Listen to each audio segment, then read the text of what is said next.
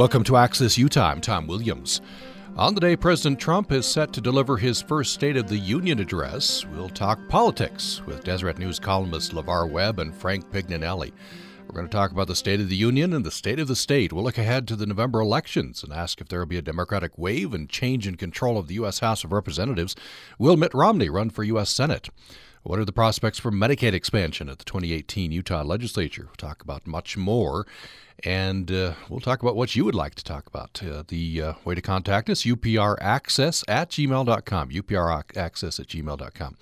Republican LaVarr Webb is a political consultant and lobbyist. Previously, he was a policy deputy to Governor Mike Leavitt and Deseret News managing editor. And we welcome him back to the program. Thanks. Good to be here. Democrat Frank Pignanelli is a Salt Lake attorney, lobbyist, and political advisor. He served 10 years in the Utah House of Representatives and 6 years as minority leader.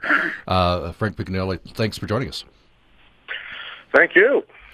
Let's start with the State of the Union. Let me start with Frank Pignanelli. What do you hope President Trump says tonight? Oh, my, it's I hope for unicorns and rainbows, because if you look at the traditional media and across the country, other than maybe Breitbart, the hope is there's so much animosity in Washington, whether it's over the Russia investigation, the government shutdown, immigration. Please, President Trump, take the opportunity to do some things to reach out to others beyond your base. To me, this may be the most important speech of his presidency, other than some national emergency, because this will demonstrate, is he willing to move beyond Steve Bannon? Is he willing to put together an immigration proposal where it satisfies DACA and perhaps some security issues and forget about the other stuff? Is he willing to reach out on whether it's infrastructure and things like that, or is he going to play to the base again? To me, the hope is that he really tries to push through and expand his outreach to others other than the Bannon base. LaVarr Webb, what do you hope the president says tonight? Well, I agree with Frank. I expect that he will attempt to do those kinds of things. All of the reports out of his administration are that he's going to present a positive speech and stick to the teleprompter.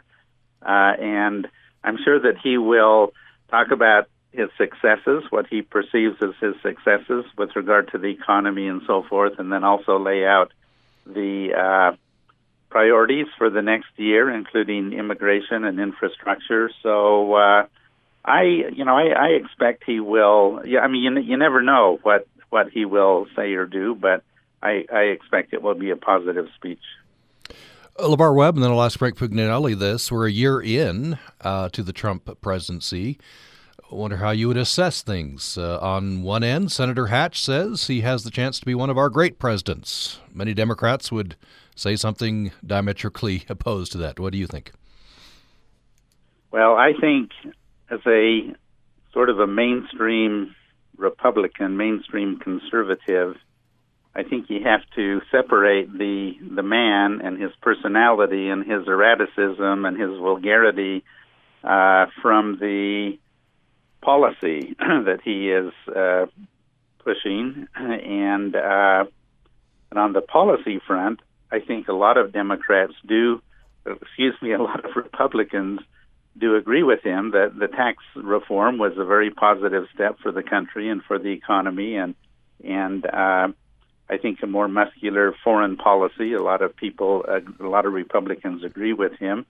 There are some people that just cannot get past the personality side of it, and will not refuse to give him credit for anything else.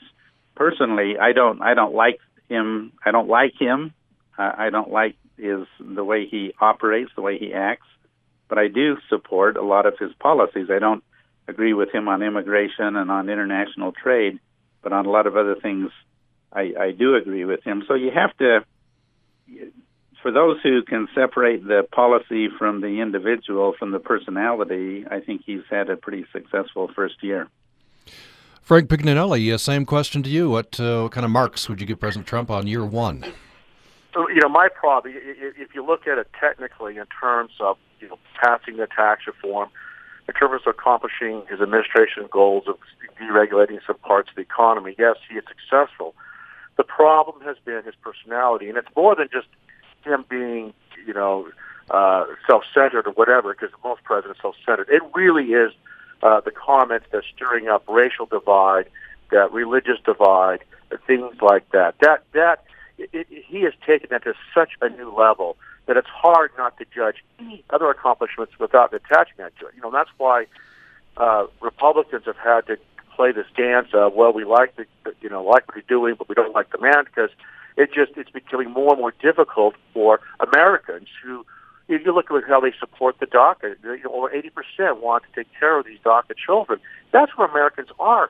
Americans don't want this baiting that's happening, and so he could, even though the economy's roaring, and even though he's accomplished some things, that's why his approvals are still so dismal, is because that's not where Americans are. So this isn't just some side comment or something. It seems to characterize his administration. The problem is this: these are not just comments that are picked up, for example, by leaks. This is what he's tweeting.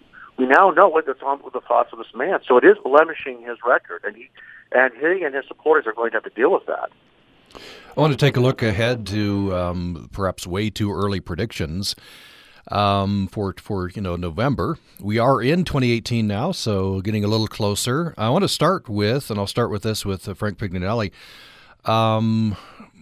Does Mitt Romney run for Senate? Does he win? And how will he operate in the Senate? I have to laugh. He runs. Oh yeah, he wins. He wins big.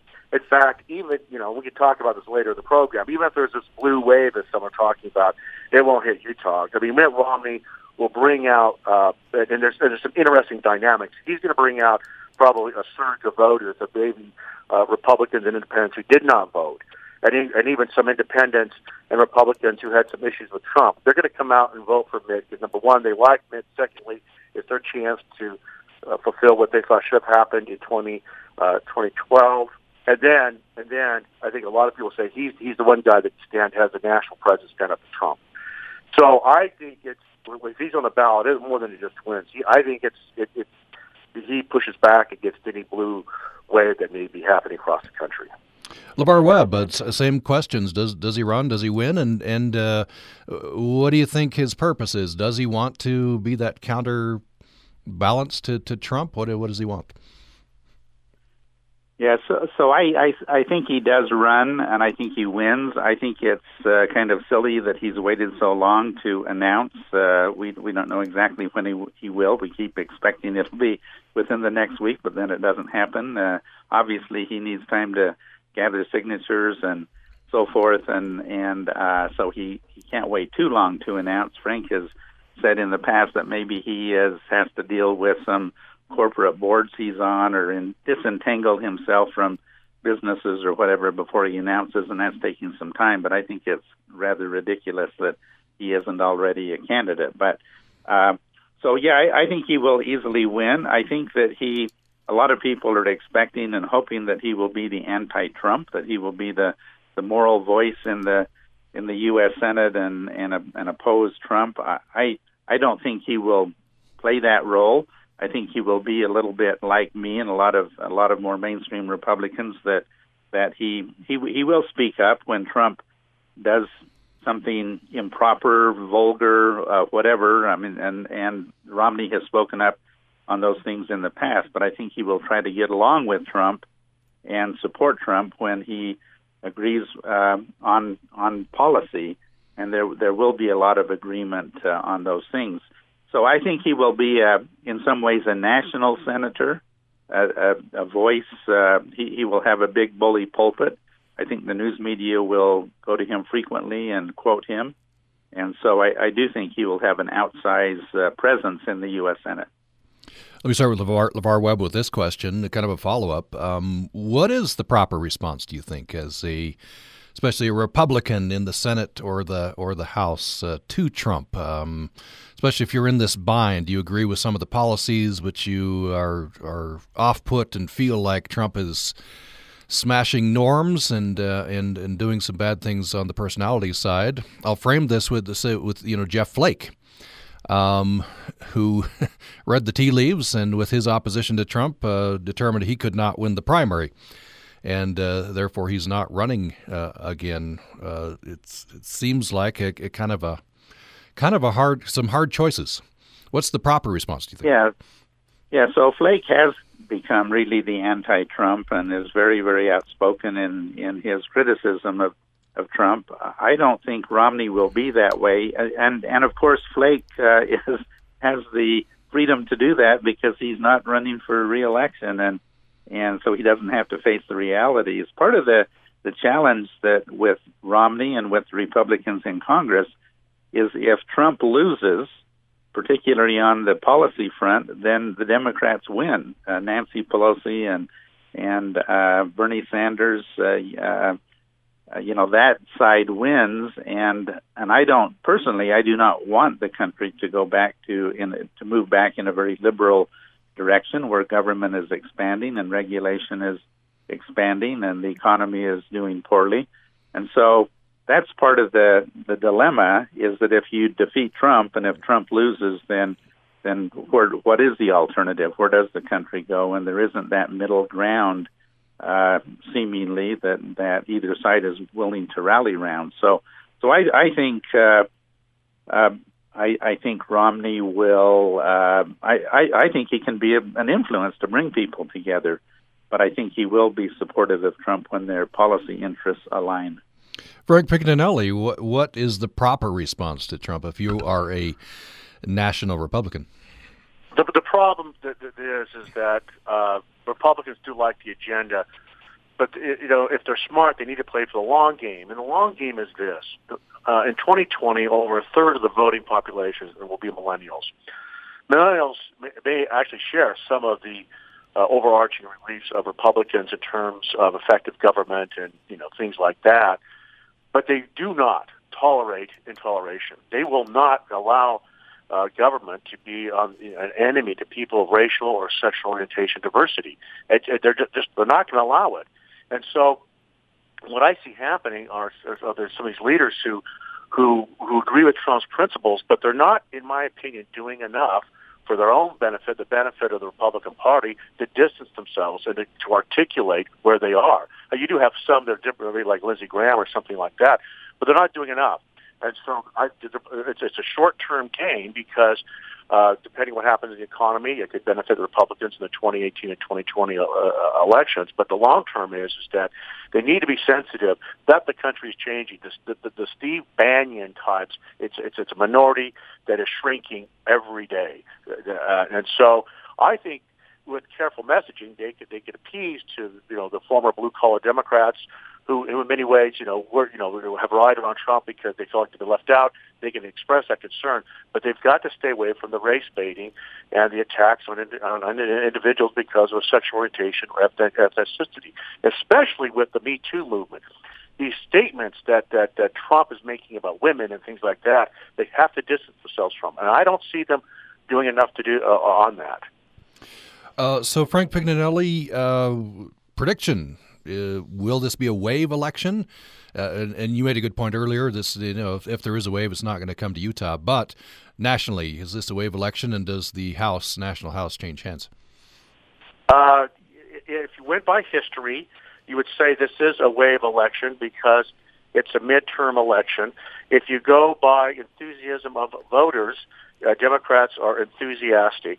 If you go by the experts, they're also all predicting a blue wave. I will add a caveat because I'm try to be a political scientist. Many of these experts who predicted the blue wave also predicted the blue wall in 2016, that there was no way a Democrat could lose. So the one thing we learned from 2016 is that the demographics are changing and the realignment of the parties is changing. And so it's in my opinion, it's much riskier to make predictions this far out. If the economy is still booming in October of 2018, and the tax reform has been demonstrated to work, then I'm not sure you're going to. I still think the Republicans take hits in the House, but I'm not sure it flips. And I'm just saying that because it's harder to predict what's happening there. And so a lot's going to depend upon the economy or some other national crisis. But if this Russia thing goes south for Trump, and the stock market drops, and more importantly, the tax reform does not seem to impact as many people, there could be a blue wave. But again, you can't predict it this far out, in my opinion, because there's still a lot of factors that are yet to come. LaVarr Webb, is there a blue wave, and does the House change hands? Well, I agree with what Frank said, and a lot will depend on the economy. Certainly the Republicans are going to lose some House seats. If they didn't, it would run against history dramatically. I mean, if you look at the Obama midterm elections, he lost a lot of seats. In fact, lost control of the House after his first 2 years. And so traditionally, certainly the party out of power does pick up seats. Some of it will depend on Trump himself, if he can tone down his rhetoric and listen to his reasonable advisors and stop alienating. I fully agree with Frank on the fact that he has completely unnecessarily alienated a lot of minority groups and women and so forth. If he can tone that down, that will certainly help. He's not going to. The Democrats, especially the liberal Democrats, are still going to be totally opposed to him and his policies, and will vigorously run against him, even if he tries to tone things down. But it is impossible to predict at this point. But I would expect the Democrats to pick up significant numbers of House seats and come very close to winning the Senate. There are a lot of Republican House members that are simply retiring especially in some of those swing districts. And so I think things are at this point looking pretty good for the Democrats. I wouldn't be surprised if the Republicans barely hang on to power. If you just joined us, we're talking politics ahead of President Trump's State of the Union address tonight. You can hear that on UPR. We'll have full NPR coverage beginning at 7 o'clock this evening, 7 o'clock tonight. President Trump's State of the Union. We'll have the Democratic response, and we'll have analysis as well, 7 o'clock tonight. And we're talking with LaVarr Webb and Frank Pignanelli. They jointly write a column for the Deseret News. And so LaVarr Webb is a Republican, Frank Pignanelli a Democrat. And I want to talk about polarization, but let me start with kind of a mirror question to the one I asked earlier. I'll start with LaVarr Webb on this. I asked earlier about Republicans' response. What about national Democrats? Is there a danger of Trump derangement syndrome and maybe counterproductive? Continuing rage against the president, although some Democrats would say it's totally justified. What should the Democrats' response be? Well, there is that. I think there is that danger. There are a number of Democrats that are boycotting the speech, and I think that's counterproductive. If the problem is that Trump continues to give them ammunition to express this absolute total outrage. But some of them certainly go overboard, and some of the pundits on MSNBC and CNN also go overboard on their outrage and criticism. If Trump would be more reasonable, I think they would still act the same way they do, and that would turn off Americans. But because Trump continues to give them reason to act that way, it is less so. But the problem is that the Trump true believers, and I do think he has lost some support even in his base, but the Trump true believers are sticking with him through thick and thin. And I think this next year he has to shore up that base again and bring back some of those people that have been disaffected by him. But I do think there is a danger of Democrats overreacting. The other challenge for Democrats is who is the leader of their party, who can win the presidency against Trump in the next presidential election. They really have not identified that leader that can really bring them together. Frank Pignanelli, danger of Democratic overreaction, and a good question that LaVarr posed. Who do you think will emerge as the leader? Well, the overreaction is a danger in the sense that if you obsess with that, with just constantly responding to Trump, you don't articulate your own message of how you want to deal with issues. Just raging against Trump is not enough, because if the economy is sound, and this is why I said what I did earlier in the program, the economy is sound, and all you've done is rage against Trump, you're not really giving voters a choice. What you have to do is say, yes, distance yourself from Trump and those comments, but at the same time offer an alternative. And what I worry, and I don't see that really happening. I mean, some might claim it is, but it really is not. No one leader's punching through with some alternatives to this. Schumer tries. The reason why Trump got elected is because you had independents and even some Democrats really frustrated with Washington. And the more you look like Washington, the more it's better for Trump, because Trump is the guy that attacks both Republicans and Democrats when things are stalled in Washington. And so if the Democrats look like they're just part of that Washington elite, it's bad for them. And that's why, the left Democrats are attacking the Democrats for stopping the government shutdown. They had to. Nothing irritates Americans more than a dysfunctional Washington.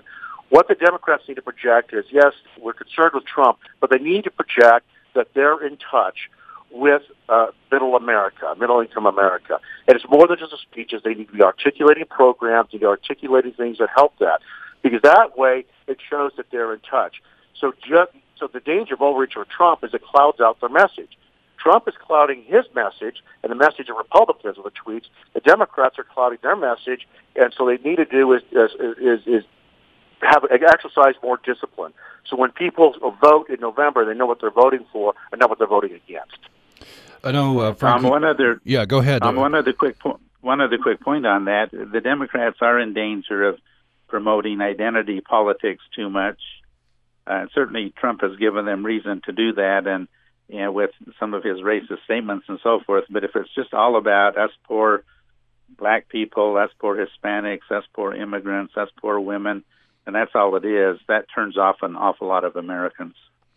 We just have a couple minutes left with Frank Pignanelli. He has to go here, and then we'll spend the rest of the hour with LaVarr Webb.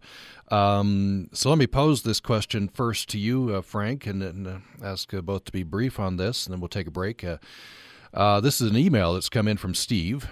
He says, there's an enormous barrier which must be overcome for a blue wave to ensue. The thorough job Republicans have done gerrymandering the nation. What do you think, Frank Pignanelli? Well, it is interesting. You've heard all this concern about the gerrymandering that's occurred, and now all of a sudden you don't hear about it anymore because it's about the blue wave. It's still you still have to consider that a majority of the state legislatures are in Republicans' hands, and they've drawn the districts that way. However, I was looking at a poll that concerned with Trump, if you now analyze it by congressional districts, has risen inside individual districts. The other thing that's happened is a number of incumbent Republicans are retiring this year. That makes it harder to take advantage of the districts that are supposedly gerrymandered.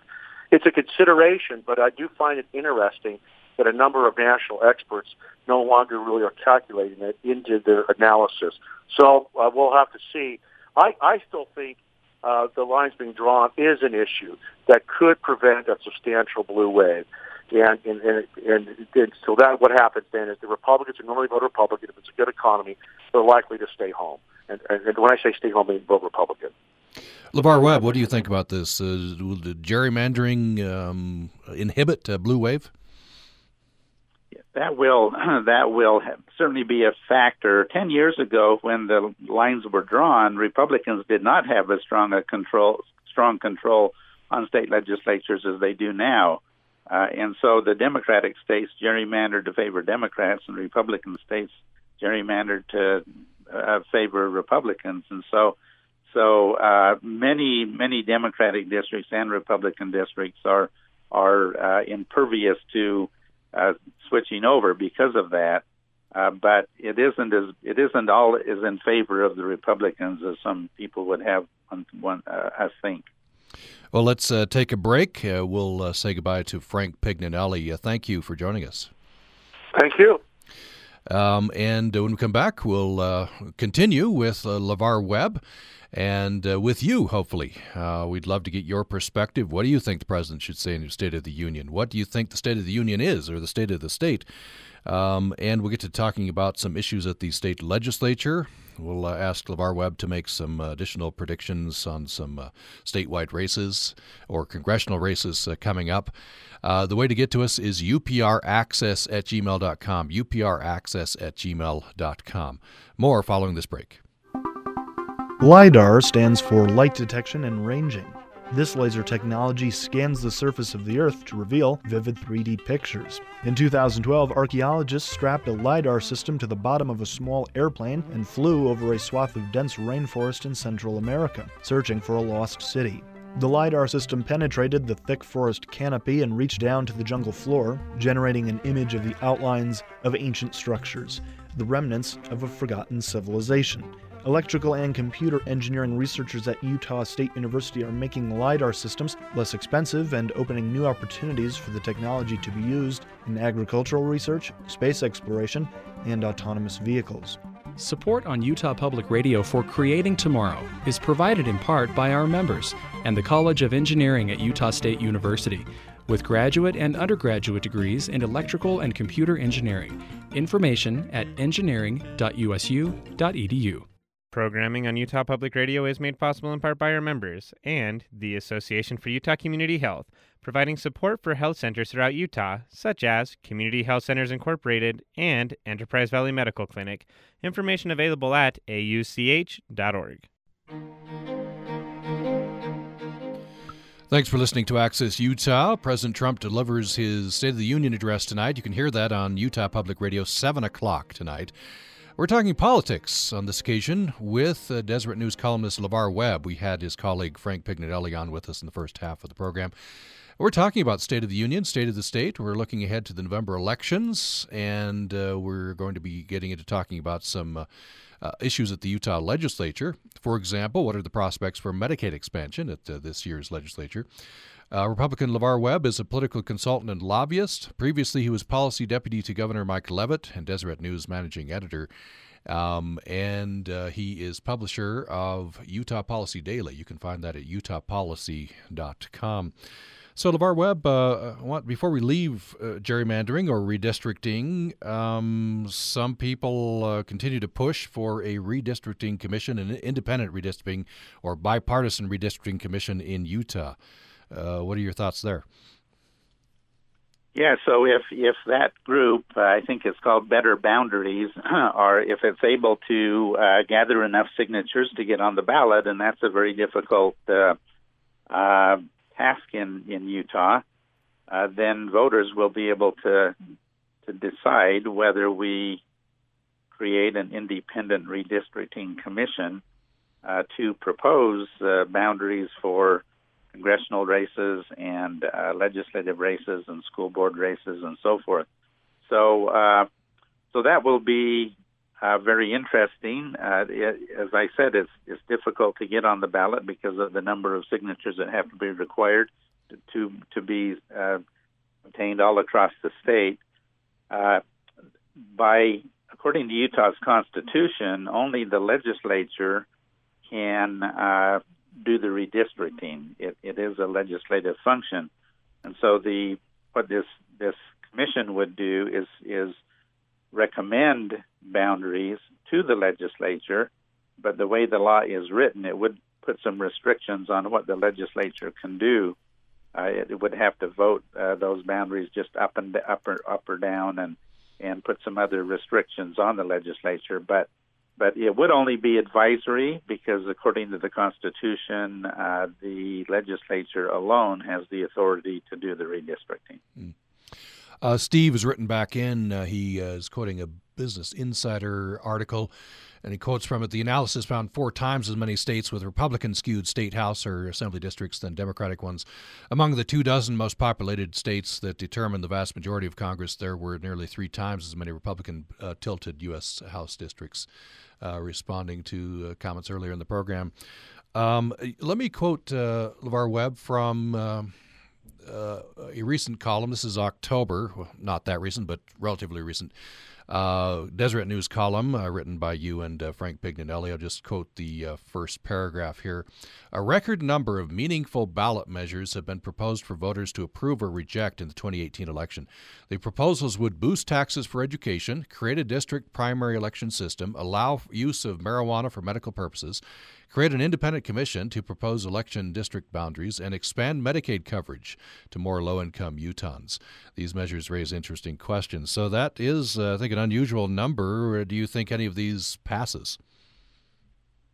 Yes, it is. It is an unusual number, and there is actually now a sixth one, at least has been proposed. I don't know if they are officially moving forward with signature gathering, but that is the one that kind of the anti-count my vote proposal that would return Utah's election process to the caucus convention system exclusively and not allow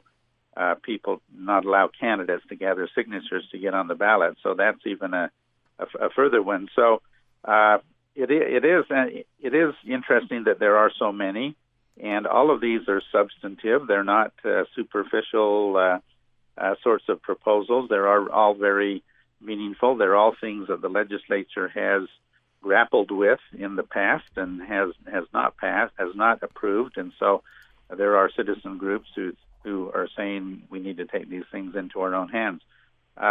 So whether they will pass or not is a two-step thing. First, they have to get on the ballot, and that requires 113,000 signatures gathered in, what is it, 24 or 25 of the 26 of the 29 Senate districts in the state, and you really, it's very difficult to do that with volunteers. It almost always requires the citizens group to hire professional signature gatherers, and it costs $750,000 or even more. So it depends on the group's fundraising capacity and even to get it on the ballot. It's not a matter of just how many people support it. So there are some of those. We could go through them one by one. I don't know if I can even remember all of them. You might have to remind me. But yes. Certainly the Count My Vote. The Count My Vote effort is well funded. I think it will get on the ballot. I think the Medicaid expansion proposal will get on the ballot. Our schools now, which would raise taxes, the income tax and sales tax, to provide a $750 million or so, $700 million for education. I think they are well funded and they will get on the ballot. In fact, I understand they're already close to gathering the number of signatures they need. Fair boundaries, I don't know how much money they have and whether they will. What's the other one? Oh, medical marijuana. Yes. That certainly is very popular with the public. I think if it gets on the ballot, it will win. I don't know the capacity they have to gather signatures, the sufficient number of signatures. I wonder if you could maybe handicap a race or two, assuming Ben McAdams is the Democratic candidate. If he gets through the primary, Ben McAdams versus Mia Love. What do you think of that race? Well, that'll be a very good race, very interesting race. Two good candidates, and the most recent polls show that it's close. Mia Love is a few points ahead, but she's certainly concerned about it. Her campaign and campaign manager are very concerned about this. Ben McAdams is a very well-liked Salt Lake County mayor, of course, and relates well with both Republicans and Democrats. He's a very moderate mainstream Democrat and a very pleasant personality, and people like him. Some people have said he's pretty young, and is he tough enough to go to Congress? I think he's demonstrated a willingness to do difficult things. He was the one, of course, who took all of the arrows for selecting additional homeless resource centers in different parts of the county. Most of them are still in Salt Lake City, but there's one in South Salt Lake. And he took a lot of heat for that, but he was courageous in making those proposals and in moving forward with them. Some people might recall that he actually went incognito for a few days, lived as a homeless person to help him understand what was happening there. And he didn't do it, I don't think, as just a publicity statement. He didn't even tell anybody he did it, except his very close friends and family. And it only came out a number of months later that he had done that. So it's going to be a very interesting race. And a part of the equation there is for Utah Republicans, and Republicans still dominate that district, is going to be, as nice a guy as Ben McAdams is, and as much as we like him, we want to send another person to Washington who will vote for Nancy Pelosi as Speaker of the House. And do we want if it's very close, and whether Democrats retake the House, do we want to send our person there that will make that difference? And so do you support the Republican agenda or the Democratic agenda? Those will be arguments that the Mia Love campaign will make very strongly. One other quick thing, I'm rambling on here, but part of the Republicans are saying that Ben McAdams, because he does not actually live in that 4th district, that he could have chosen any district to run in, and he did choose a district that is represented by a black female, Utah's only minority member of Congress. And so why is he picking on her? That may be something that comes up in the race as well. And obviously he has seen that her as the most vulnerable Republican, because he could have chosen to run in any of the congressional districts. So it'll be a very interesting race, a lot of different dynamics going on there. If you just joined us, we're talking politics on the program today, wide-ranging, state and national. And we had with us in the first half of the hour, additionally, Frank Pignanelli, the Democrat. We have with us Republican LaVarr Webb. They jointly write a Deseret News column. And that's where I want to go next, LaVarr Webb. How do we solve what seems to be increasing polarization? Let me frame it this way. Governor Herbert, in his State of the State address, pointed to Utah. He said, look at us. We, Washington's broken. Here in Utah, the legislature actually works. So I wonder what your view is of, skeptics might say, well, of course it works in Utah because it's all Republicans. Everybody agrees. Or is there something about Utah that's working here that's in terms of polarization? Well, very good question. And things do seem to work fairly well in Utah, with the minority party being able to sponsor bills, for example, and get them passed. The vast majority, and there are studies done on this, the vast majority of legislation in the Utah legislature is supported by both parties, and a Democrat can sponsor a bill, and they can get Republican support, and they can get it passed. And that doesn't happen in Congress very often at all, where the minority party, a member of the minority party, is able to get anything through. Now, that may be, as you suggested, that Republicans have such a large majority here that they're able to be sort of magnanimous and say, sure, we'll let the Democrats sponsor some. And some of the bills that Democrats have sponsored have been very meaningful, very important bills, and they've passed them with Republican support. So maybe it's just, Republicans know they have the power, and so they don't have to put their foot on the success of the Democrats. So there's also an element that actually Ben McAdams has been involved in, new urbanism, and that is that a couple of experts, academics have written more than one book on the success of local governments, particularly cities and large cities, and Ben McAdams hosted some of them in the last week or so, and they talked about the successes of what is happening locally compared to what is happening at the federal level, and there's a big disconnect there. And of course, my question about that is, since Ben is the mayor of a very successful county and he's doing a lot of good things here, why would he want to leave these successes and the good things he can do here and go to a very dysfunctional federal government? So I don't see the.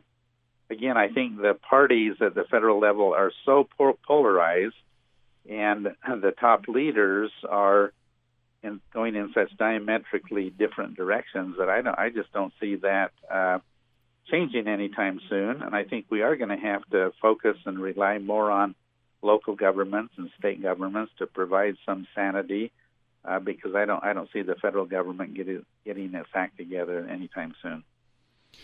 I'm reading an article here on UtahPolicy.com. Put in a plug for the LaVarr Webb here. We have is the publisher of this online publication, UtahPolicy.com. Medicaid expansion. Headline: Medicaid expansion proposal will cover up to 60,000 Utahns. Focus on preventative care. I'll read the first sentence here. Medicaid expansion, an issue thought long dead on Utah's Capitol Hill, is rising from the grave this session thanks to a change in rules from the Trump administration. What are the prospects, do you think, that Medicaid expansion in some form passes? Yeah, I haven't been very close to that, and I actually hadn't even read that article yet, written by our legislative reporters. Does it mention Representative Spendlove? Yes, is that his bill? Yes, this is the Representative Spendlove's bill, yeah. Yes, and so he is sponsoring legislation that would expand Medicaid coverage. As you recall, there's a gap. Very, very poor people are eligible for Medicaid today, and people who make a certain amount of money can qualify for the Obamacare subsidies. But in between those groups, they're mostly working people that are only making $2,000 a month or whatever, and they're not eligible for Medicaid or the subsidies, and so they're in this gap. And so this Medicaid expansion is all about helping those people find health care insurance, Medicaid insurance, so that they can get health care. And so Spendlove's bill, as you said, would cover an additional 60,000 people. There are still another about 40,000 people that are in the gap. The Healthy Utah ballot proposal that will be on the ballot would fully expand Medicaid, so it would cover those entire 100,000 or slightly more people that are in the gap.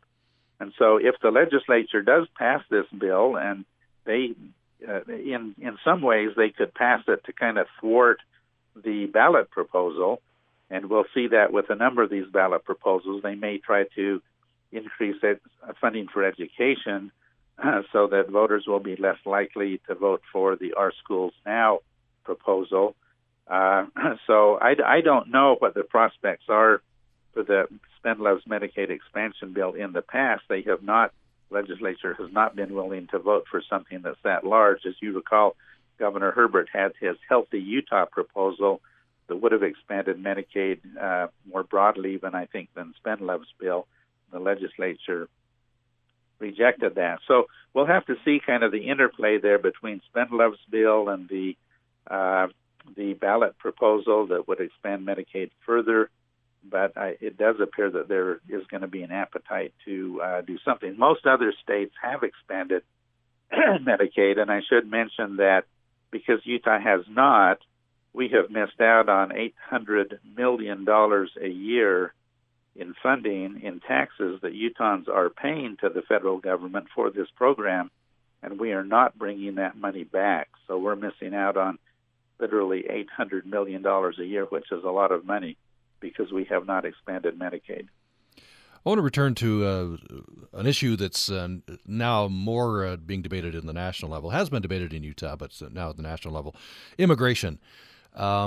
Utah tends to have a kind of a more moderate perspective. I think Utah Republicans, I should say, had perhaps influence from the LDS Church.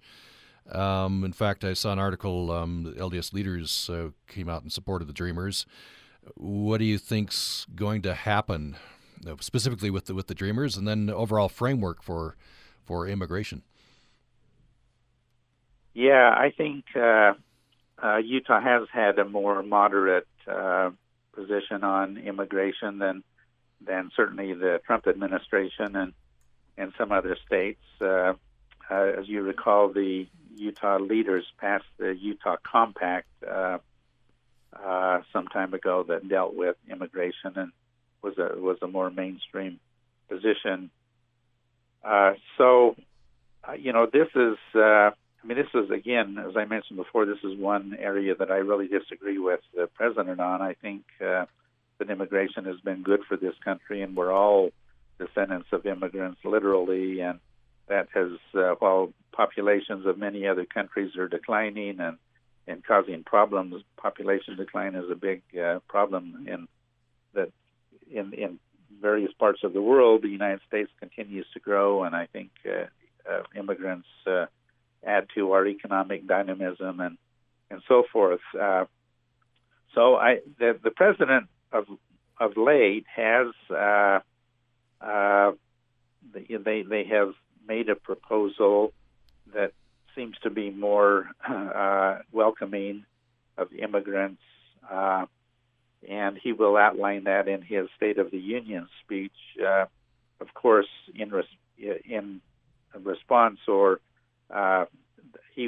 Trump will want a lot of money for his border wall, some $24 billion or whatever it is, and it's not just all for the wall; it's for personnel and so forth. There are a lot of things related to that. So he has signaled that he would deal with the Dreamers, and in fact increase the number of Dreamers eligible to become eventually citizens if he's able to get this money for the wall.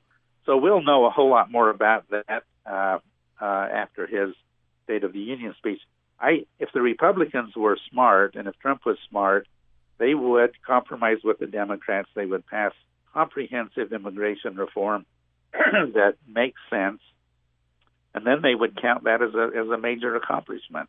And if he has tax reform, if he has a good economy, if they're able to deal with comprehensive immigration reform, which no other administration has been able to do for many years, he would have a pretty good list of accomplishments going into these midterm elections. But so we'll know more about that after his speech tonight.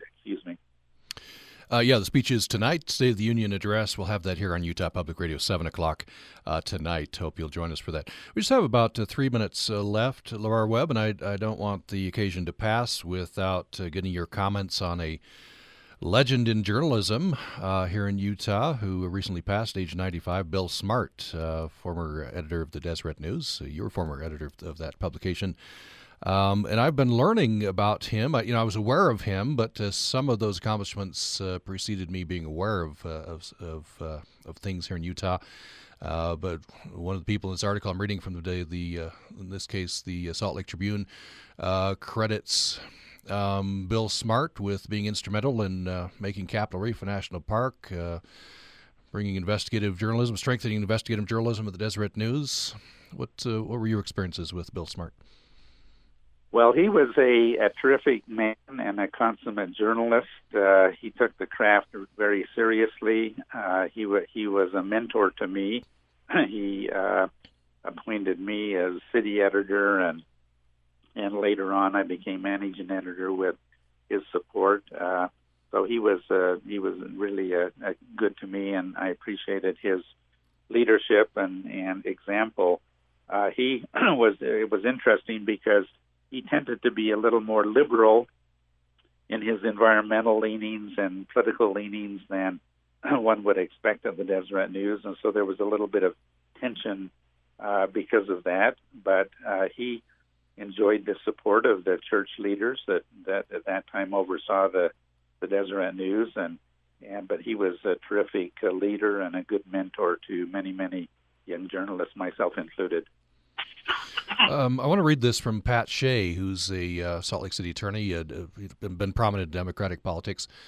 Shea says it's ironic that with the release of the movie The Post about great journalism at a time when great journalism is being attacked as fake news, that we now have the passing of one of the truly great journalists. Just a couple minutes left. You've worked in journalism. You've worked in politics, now publisher of Utah Policy Daily.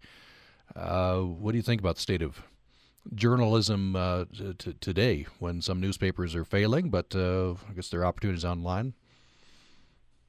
Yeah, we could spend a whole hour talking about this, because journalism has changed so dramatically with the advent of the internet and the instant news and the 24-hour news cycle and the ability to get news everywhere and everywhere. Some of it unreliable and fake news. There's no question with the Russians even creating news on online and on Facebook and so forth, and so.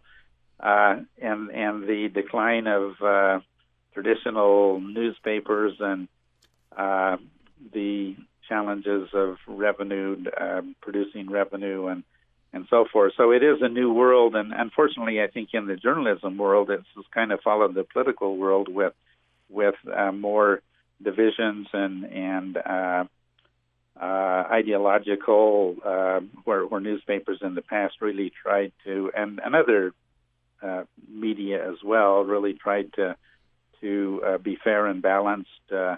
More and more news outlets and especially the new online outlets are aligned on one side of the ideology or others, and so you have to pick and choose very carefully. You have to pick and choose those that you read and listen to, and individual reporters and columnists and so forth as well, and decide for yourself who, and read widely as well. Don't just read one source, or you're going to get a skewed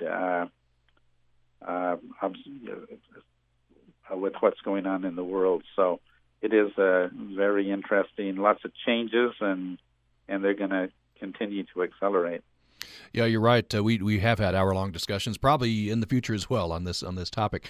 We're at the end of our hour today, and we thank you very much. LaVarr Webb is a Republican. He's a political consultant and lobbyist. Previously, he was policy deputy to Governor Mike Leavitt and Deseret News managing editor. He's publisher of Utah Policy Daily. You can find them at utahpolicy.com.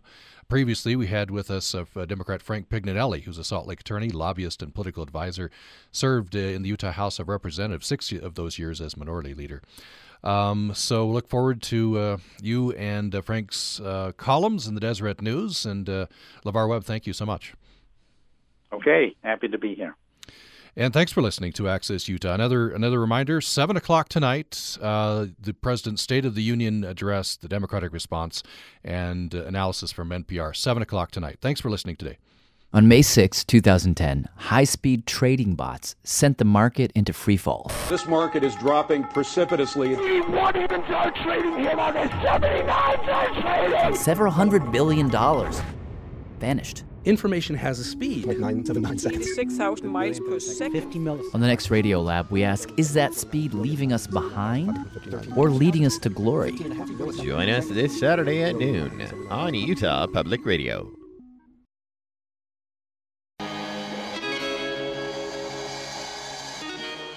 This is Utah Public Radio, a statewide service of Utah State University and the College of Humanities and Social Sciences. Heard on KUSR Logan, KUSK Vernal, KUSL Richfield, KUST Moab, KCEU Price, KUSU-FM Logan, also heard online at upr.org.